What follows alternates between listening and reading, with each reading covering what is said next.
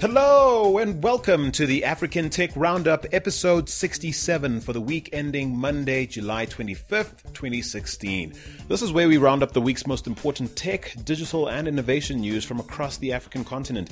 My name is Andile Masugu. Thanks for listening in. Later on in today's episode, you'll hear me speaking to Frank Shooter, the former retail product and marketing MD of South Africa's largest life insurer, Liberty. He left them to found a startup called MobiLife, which is Africa's first 100% mobile insurance offering that aims to transform micro-insurance in South Africa. But before we get to that, we'll cover the week's news headlines, which include Facebook's internet drone taking flight, Kenya's Teams cable continuing to remain offline, and Africa's solar lighting market being expected to grow $1.4 billion by 2024. That's all coming up, but do remember that if you've missed any of our past episodes, you can catch up anytime you like. Just click through to africantechroundup.com. Also, we love to hear from you, so as always, do give us a shout on Twitter at African Roundup, or if you like, drop us a post on Facebook at facebook.com/African Tech Roundup. If you'd like to contribute to the show, you can write us an email or send us an audio note via hello@africantechroundup.com. Now, this episode of the African Tech Roundup is brought to you by FreshBooks. FreshBooks is the easy-to-use invoicing software designed to help freelancers and small business owners get organized, save time invoicing, and get paid faster. FreshBooks is offering you a 30-day free trial to put their service to the test. So go on and try it out for free at gofreshbooks.com/African Tech. Well, for now, it's on to this week's news. First up, according to a new research report by Global Market Insights, an estimated 590 million Africans have no access to electricity, and this includes over 130 million people living in urban areas. Now, that really puts into perspective what a luxury electricity continues to be for many Africans, to say nothing of regular and reliable internet access. Now, it turns out that while the people cited in this research typically depend on conventional light sources such as kerosene or paraffin lamps and candles, their growing awareness of alternatives is leading them to replace those things with solar lights. This is a trend that's expected to boost sales of residential off-grid solar lighting products. Now, given that most of Africa is blessed with up to 300 days of sunshine a year, solar power is no doubt a sensible energy option for providing affordable and clean electricity, not just in rural Africa, but in urban areas as well. Now, companies like Angaza, as well as M-Kopa Solar and others, are no doubt banking on the continent's growing demand for electricity to drive the growth of demand for off-grid solar products. Now, they're all currently looking for innovative ways to package and market pay-as-you-go access to things like solar lanterns and solar home systems to light up the continent. It's definitely a trend that we're a fan of, and here's to hoping more of the continent lights up sooner rather than later. To Kenya next, where the East African Marine System cable, also known as the Teams cable, is said to be undergoing scheduled preventative maintenance work. The interruption to services, which began on July the 20th, is set to be concluded on the 28th of July, which is sometime this week. Now, Teams is a 5,000-kilometer fiber optic undersea cable that serves Kenya's national fiber backbone network, supplying bandwidth to pretty much every ISP in Kenya, meaning that Kenyans who enjoy some of the most reliable web access and fastest internet speeds on the continent will continue to experience some major downtime. Now, the outage is projected to cost the country about $3 million, excluding the loss of business as a result of the service loss. It's also said that the maintenance job is aimed at enhancing the security of the cable at UAE offshore against anchoring ships and external aggression, presumably all the nasty trends around terrorism around the world, and certainly Kenya being one of the countries on the continent that has faced this sort of aggression of late, would probably be quite keen to make sure that their interests as far as undersea cables are quite secure. Now, if you're one of our Kenyan listeners, do give us a sense of how bad this outage has been so far. Here's to hoping that connectivity is at least good enough to download or stream this podcast. Do send us a tweet at African Roundup and tell us all about it.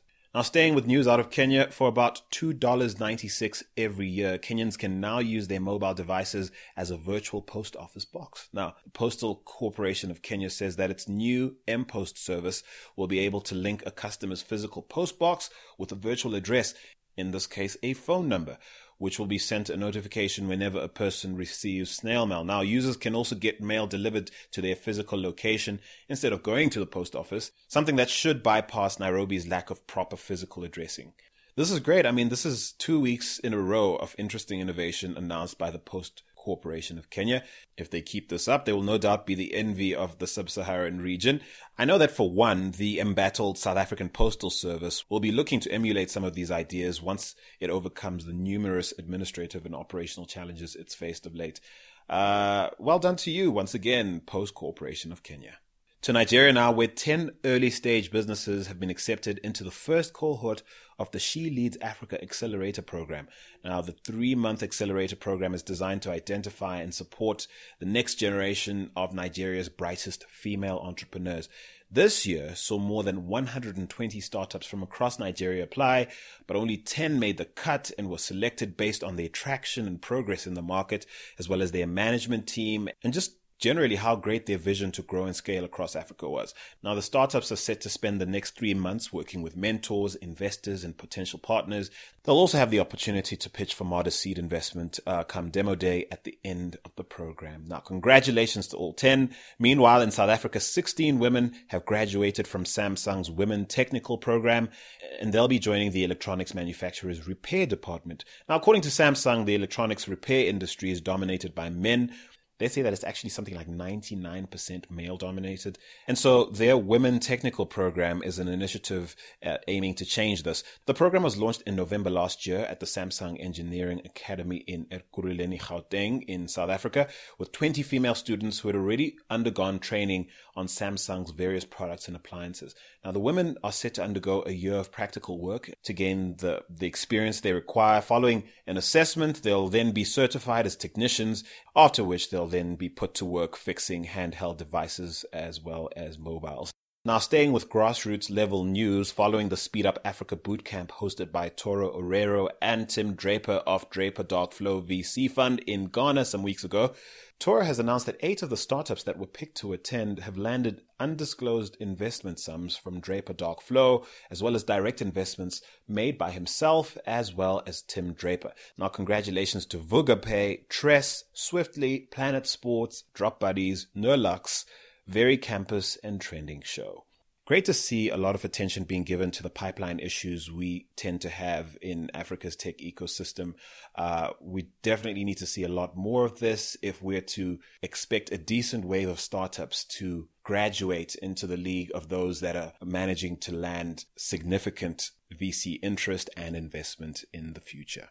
To South Africa next, where it's good news for data users in that country, what with the country's largest telecoms provider, the government-owned Telkom, launching a host of 4G LTE data-led mobile packages today that, in my opinion, signal the beginning of the end of exorbitantly high data prices. Or at least a brother can hope, can't he? Look, Telkom is finally showing a clear understanding of consumer trends away from voice calling and increasingly towards data consumption. And so this Free Me campaign is their latest bid to improve the paltry 2.6% market share they currently own of the mobile market in South Africa. All Free Me packages, even the entry-level option, which will cost just under $7 per month, includes 1 gig of data and free text, as well as free on-network calls to Telkom fixed lines and mobile numbers. They'll be capping that to about 3,000 minutes a month. There are several other packages which include all the aforementioned benefits plus data for between around $10.40 per month, which will come with about 2 gigs of data, up to just under $70 a month if you want unlimited data with your deal. Now, be sure to check out the fine print for terms and conditions for each package before you buy, so you know what to expect. But I can tell you this, Telkom is definitely leaving Vodacom and MTN high and dry in as far as their opposition to OTT services like WhatsApp. Telkom will now zero-rate messaging and voice-over IP calls in WhatsApp, BlackBerry Messenger, and Viber on these new plans for both contract and prepaid users. They also plan to add Skype and FaceTime zero rating in due course. They're working on the technical aspects of doing that. Now, we do know that the data wars in Nigeria are well and truly underway, but Telkom has certainly taken that fight within the South African market to a whole new level with this announcement. To be fair, as far as the whole zero rating of OTTs is concerned, I guess we have Cell C to thank for starting to cozy up to the likes of WhatsApp long before the other mobile telcos were even willing to be in the same room, much less partner with them. So, exciting times. It now remains to be seen how Cell C, MTN, and Vodacom will respond to this announcement. They must be feverishly plotting major announcements of their own. We do want to hear from you, South Africa. Is this new bouquet of offerings from Telkom enough to convince you to dump the network you're currently with? Give us a shout on Twitter at African Roundup. Finally, Facebook is one step closer to providing web access, or should I say Facebook internet, take it how you like it, to 4 billion people on Earth that do not yet have access to the web. Late last week, Facebook's Connectivity Lab announced that they had completed the first full-scale test flight of Aquila. Now, you remember Aquila, the solar-powered airplane that Facebook announced months ago they'd be building to soar higher than commercial jets and beam signal into hard-to-reach places around the world. Now, you'll recall that the craft is being designed to be able to circle a region of up to 60 miles in diameter, beaming connectivity down from an altitude of more than 60,000 feet using laser communications and millimeter wave systems, all while flying for up to 3 months at a time while consuming only 5,000 watts. That's about the same amount as a microwave oven. So this functional check was a big deal for Facebook. They did fly the craft at low altitude. It was so successful, though, that they ended up flying Aquila 3 times longer than originally planned, 90 minutes or so altogether. They were able to verify several performance issues and components, aerodynamics, batteries, stuff like that. And in future tests, they plan to fly Aquila faster, higher, and of course longer, eventually taking it above 60,000 feet. But don't check the skies just yet, Africa. That won't be happening tomorrow, but certainly sooner than some of us may have thought, given we thought perhaps this craft would only come out in another 2 or 3 years. So well done to the folks at Facebook. I'm not going to go into net neutrality issues on this one. I'm just going to give it up to them for doing something that clearly hasn't been done before. It does remain to be seen, though, what sort of socio-political issues are bound to be raised when Facebook eventually is able to come good on their promise to beam internet access into parts of the world that are currently unreached. We'll be keeping a close eye on that for you. Now, that's the week's headlines. I'm about to play a snippet from a conversation I had with Frank Shooter. Now, he's the former retail product and marketing managing director of South Africa's largest life insurer, Liberty. In a gutsy move, he left his cushy gig there to found a startup called MobiLife, which is Africa's first 100% mobile insurance offering that aims to transform microinsurance in that country. Now, I asked him what would possess him to take on massive incumbents in what's a fiercely competitive multi-billion-dollar market. Take a listen. Frank Shooter, Chief Executive at MobiLife. What would possess you to leave South Africa's largest insurer, by some assured, I believe, a cushy position there, to start this business? Well, yeah, after nearly 25 years in the life insurance industry, I'm a believer in life insurance. I've seen the tremendous good that proper insurance cover can do for families. But I've also seen many of the problems. And I think particularly the insurance industry is not doing a good job of serving lower income consumers in South Africa. And that's an opportunity I identified. And so we at MobiLife, we're bringing a whole range of innovations to the market with one purpose. We want to deliver better outcomes to customers at the lower end of the economic scale. What does that translate to in practical terms? What have you identified as pain points for that market that, that you've found haven't been serviced, you found the bigger players aren't servicing adequately? Okay, so I think there are a couple of, as you say, pain points that I really can identify. The first thing is, do you know that in South Africa every year, the insurance industry cancels more than 6 million life cover policies? No, I didn't actually know that. But I would have thought that comes with the territory. Is that number unusually high? 6 million. Think of 6 million customers that have been paying premiums for months or years and now have their policy cancelled, that they'll never get a cent of value out of that policy. That for me is a terrible outcome. And the problem is that the policies are too inflexible. You have to pay your premium every month. The moment you skip more than one, the company will typically lapse or cancel your policy. And I just think the economic reality, if you're somebody earning 3,000 or 4,000 rand a month, your reality is some months life happens and you just don't have cash to pay your insurance. And I believe you shouldn't lose your policy whenever that happens. I imagine, though, that's a problem if you care to care about it, except I don't imagine in a business environment that, in a for-profit environment, that would be a problem at all. Wouldn't that be good news? Well, I think this whole issue of lapsing is really an outcome of the established insurance model, which is largely intermediary driven. So intermediaries go out there and sell a large number of insurance policies every year. And of course, they earn an upfront commission for doing that, which is fair enough. But that means that when the customer stops paying for a month or two, that you have to lapse that policy to try and recoup those costs. So it's really a function of an old-fashioned distribution model that is giving rise to these poor customer outcomes. And so at Mobilife, we've said, let's use the power of the smartphone in your pocket to make life insurance cheaper, easier to access, and a hell of a lot more flexible. At Mobilife, we will never cancel your policy if you skip a premium. In fact, even if you skip 11 premiums in a row, we will never cancel your policy due to the non-payment of a premium.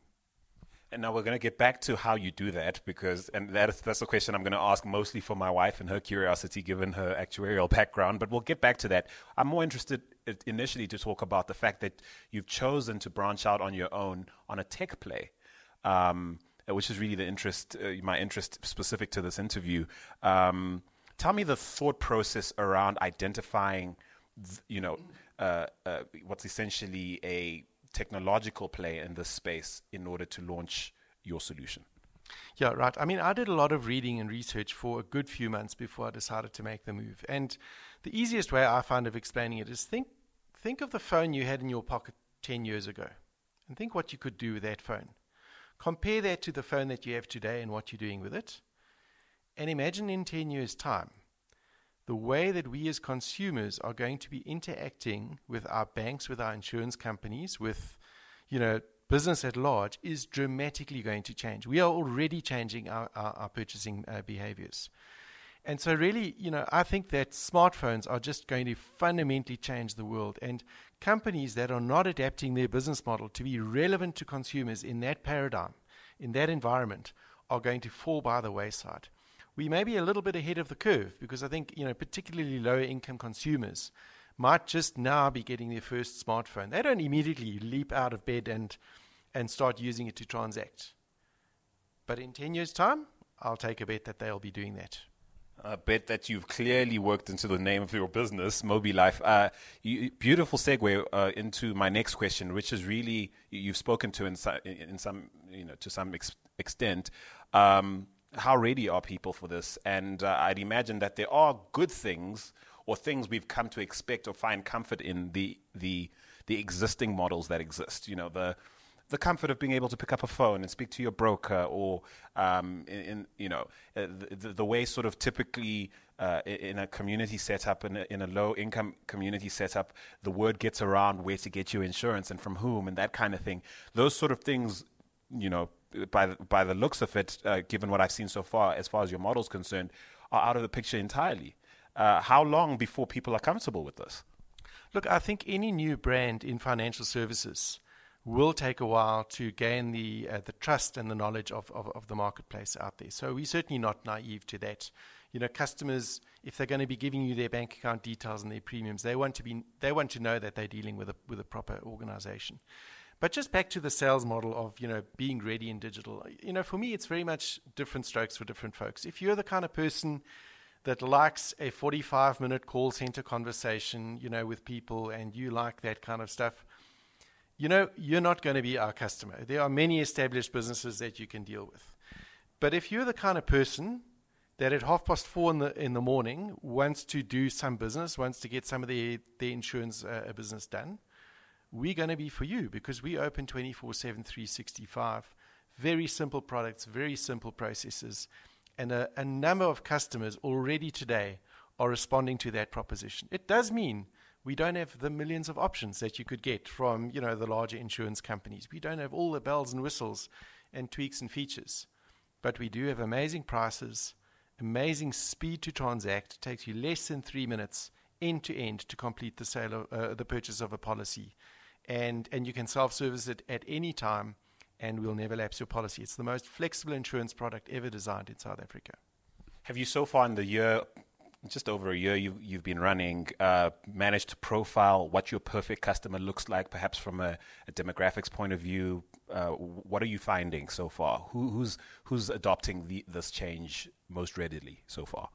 Okay, so just a correction. I mean, we registered our company in 2015, but we actually only went to market in May of 2016.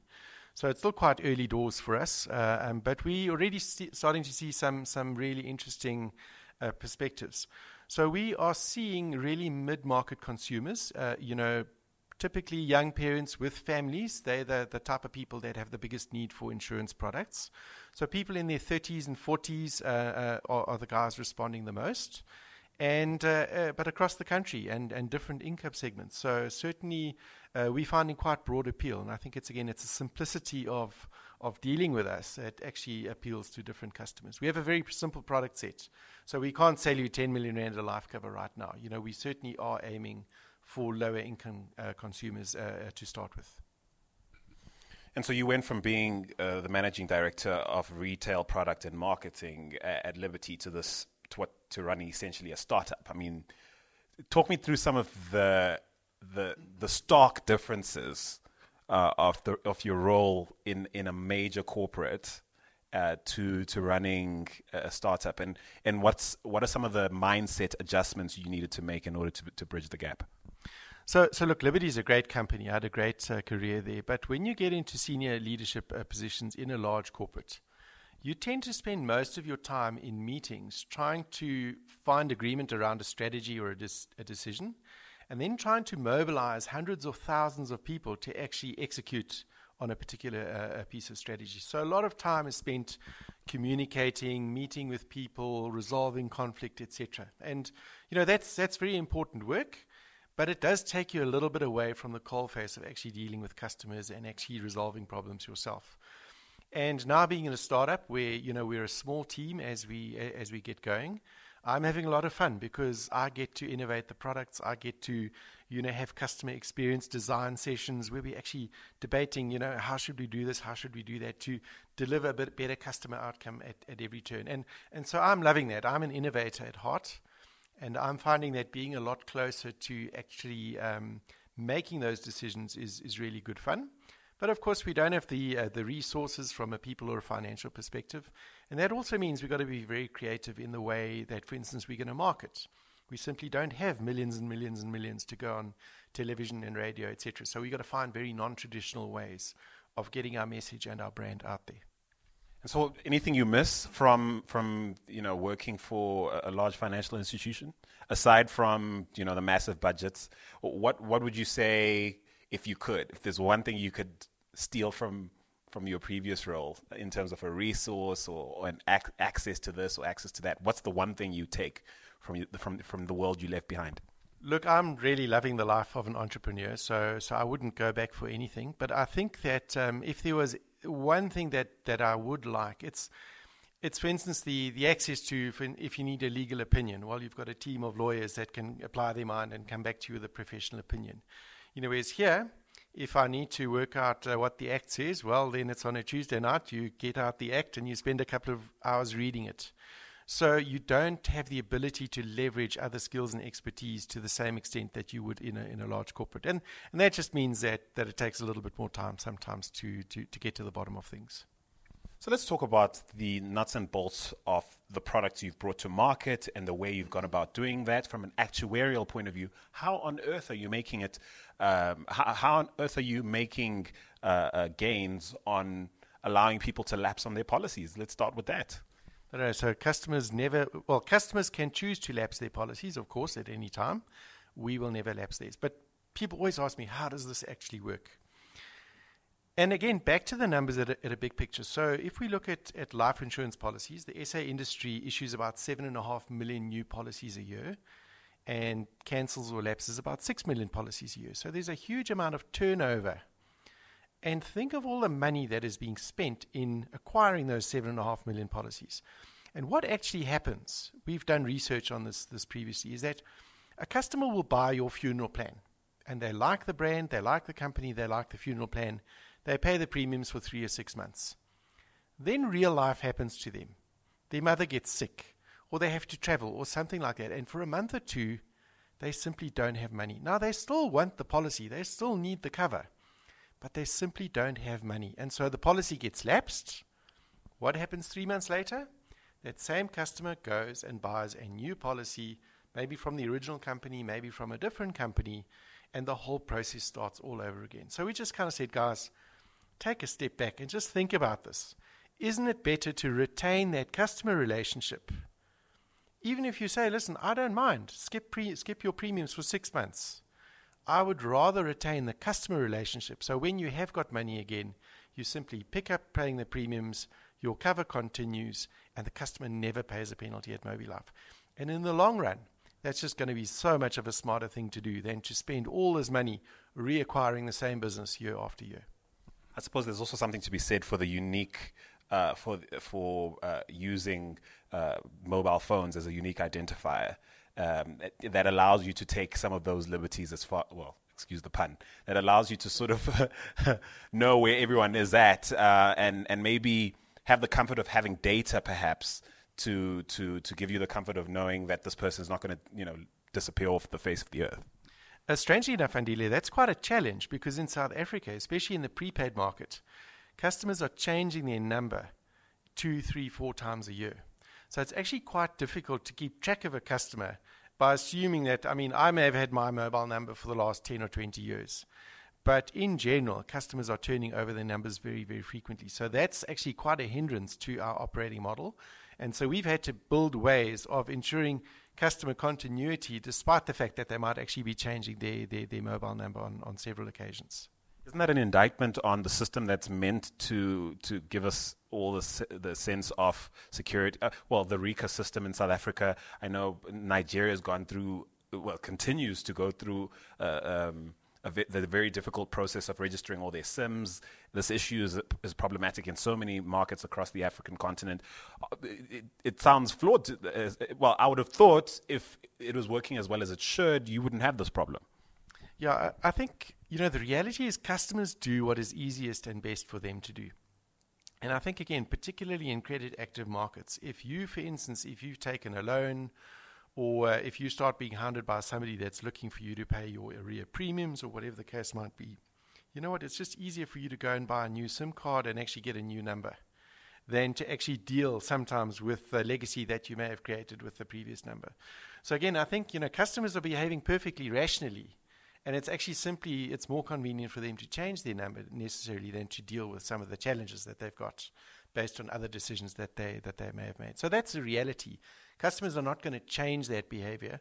We have to adapt our business models to actually allow them to continue doing what they want to do and still be able to serve them in that way.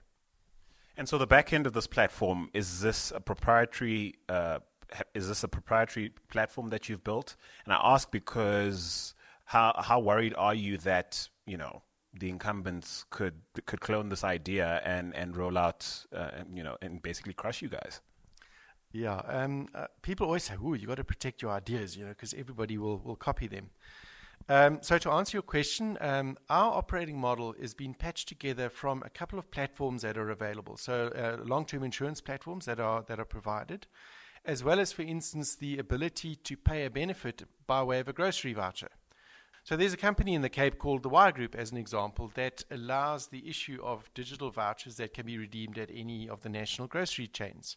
So we partner with them so that we can pay the benefit, for instance, on our Foodsurance product as a weekly grocery voucher rather than upfront cash. So I think that we are really leveraging cutting-edge technology platforms that are available these days. And the key difference is that the cost of our operating model enables us to offer insurance products at kind of unmatched prices. We, in July this year, will be launching an insurance product for R9.99 a month. That's less than $1, or 60 cents or something. That's less than a cool drink a month. So really, by having a super low-cost operating model with the customer self-service paradigm, where customers will self-purchase and self-service their products, we can massively leverage the scale and capability of the system and pass that benefit back to customers. I wanted to get back to one of the second ways in which I believe the industry is not serving customers. If you compare at this bottom end of the market, Our Financial Services Board actually published a report a while ago saying that if you compare the claims paid at an industry level relative to the premiums that have been charged, customers are getting back about 20 cents to 25 cents in the rand. So 75 cents in the rand is being consumed in distribution costs, administration expenses, and profit margins. For me, that is just absolutely unsustainable. How can we be serving lower income consumers if we're taking 75 cents in the rand? And so by developing a high technology, low cost operating model that is massively scalable, we are looking to more than double that benefit payback ratio in the longer run, once we establish a book of business. And what does that mean for customers? It means lower prices. That's why we can offer an insurance product at R9.99 a month. We can make money, customers get a great deal, and it's all enabled by the high technology model that we've implemented. I'm sure you'll agree, though, that by and large, still on the continent, access to the internet and certainly, the use of smartphones is a luxury. And listening to you speak, I'm wondering how much of a hurdle the literacy might be to, or the lack of literacy might be to your business succeeding long term on the continent, or in fact in the medium term on the continent. Yeah, certainly in Africa and South Africa in particularly, access to the internet has been a challenge, but it is changing quickly and rapidly. So to give you some stats, in South Africa, more than 85% of access to the internet is via a mobile phone. And in South Africa now, about 25 million smartphones are in place. It's about 50% of the population now has a smartphone with the access to the internet, and that number's growing all the time. So again, in 3 years' time, I think smartphones will be ubiquitous, but data is still very expensive. Accessing the internet is still a challenge. Some improvements are being put in place by government. Some municipalities are offering free Wi-Fi hotspots. There are a number of taxi ranks in South Africa where you get 50 megabytes of free data a day. So we certainly are seeing a change there. And as I said earlier, we may be a year or two ahead of that kind of wholesale change in customer behavior. But when that comes, and I fundamentally believe it is an inevitable outcome, we will be there. We'll have been there for a couple of years, and with a relevant business offering that we believe will be very attractive to consumers when they are ready to transact online. Many thanks to Frank Shooter of MobiLife for chatting with me. What do you make of Frank and his team's disruptive aspirations? Do visit mobi.co.za, have a look around, and let us know if you agree with Frank's bullish assertion that MobiLife is bound to be how many of us will buy insurance in the future. On Twitter, we're at African Roundup, or drop us an email at hello@africantechroundup.com.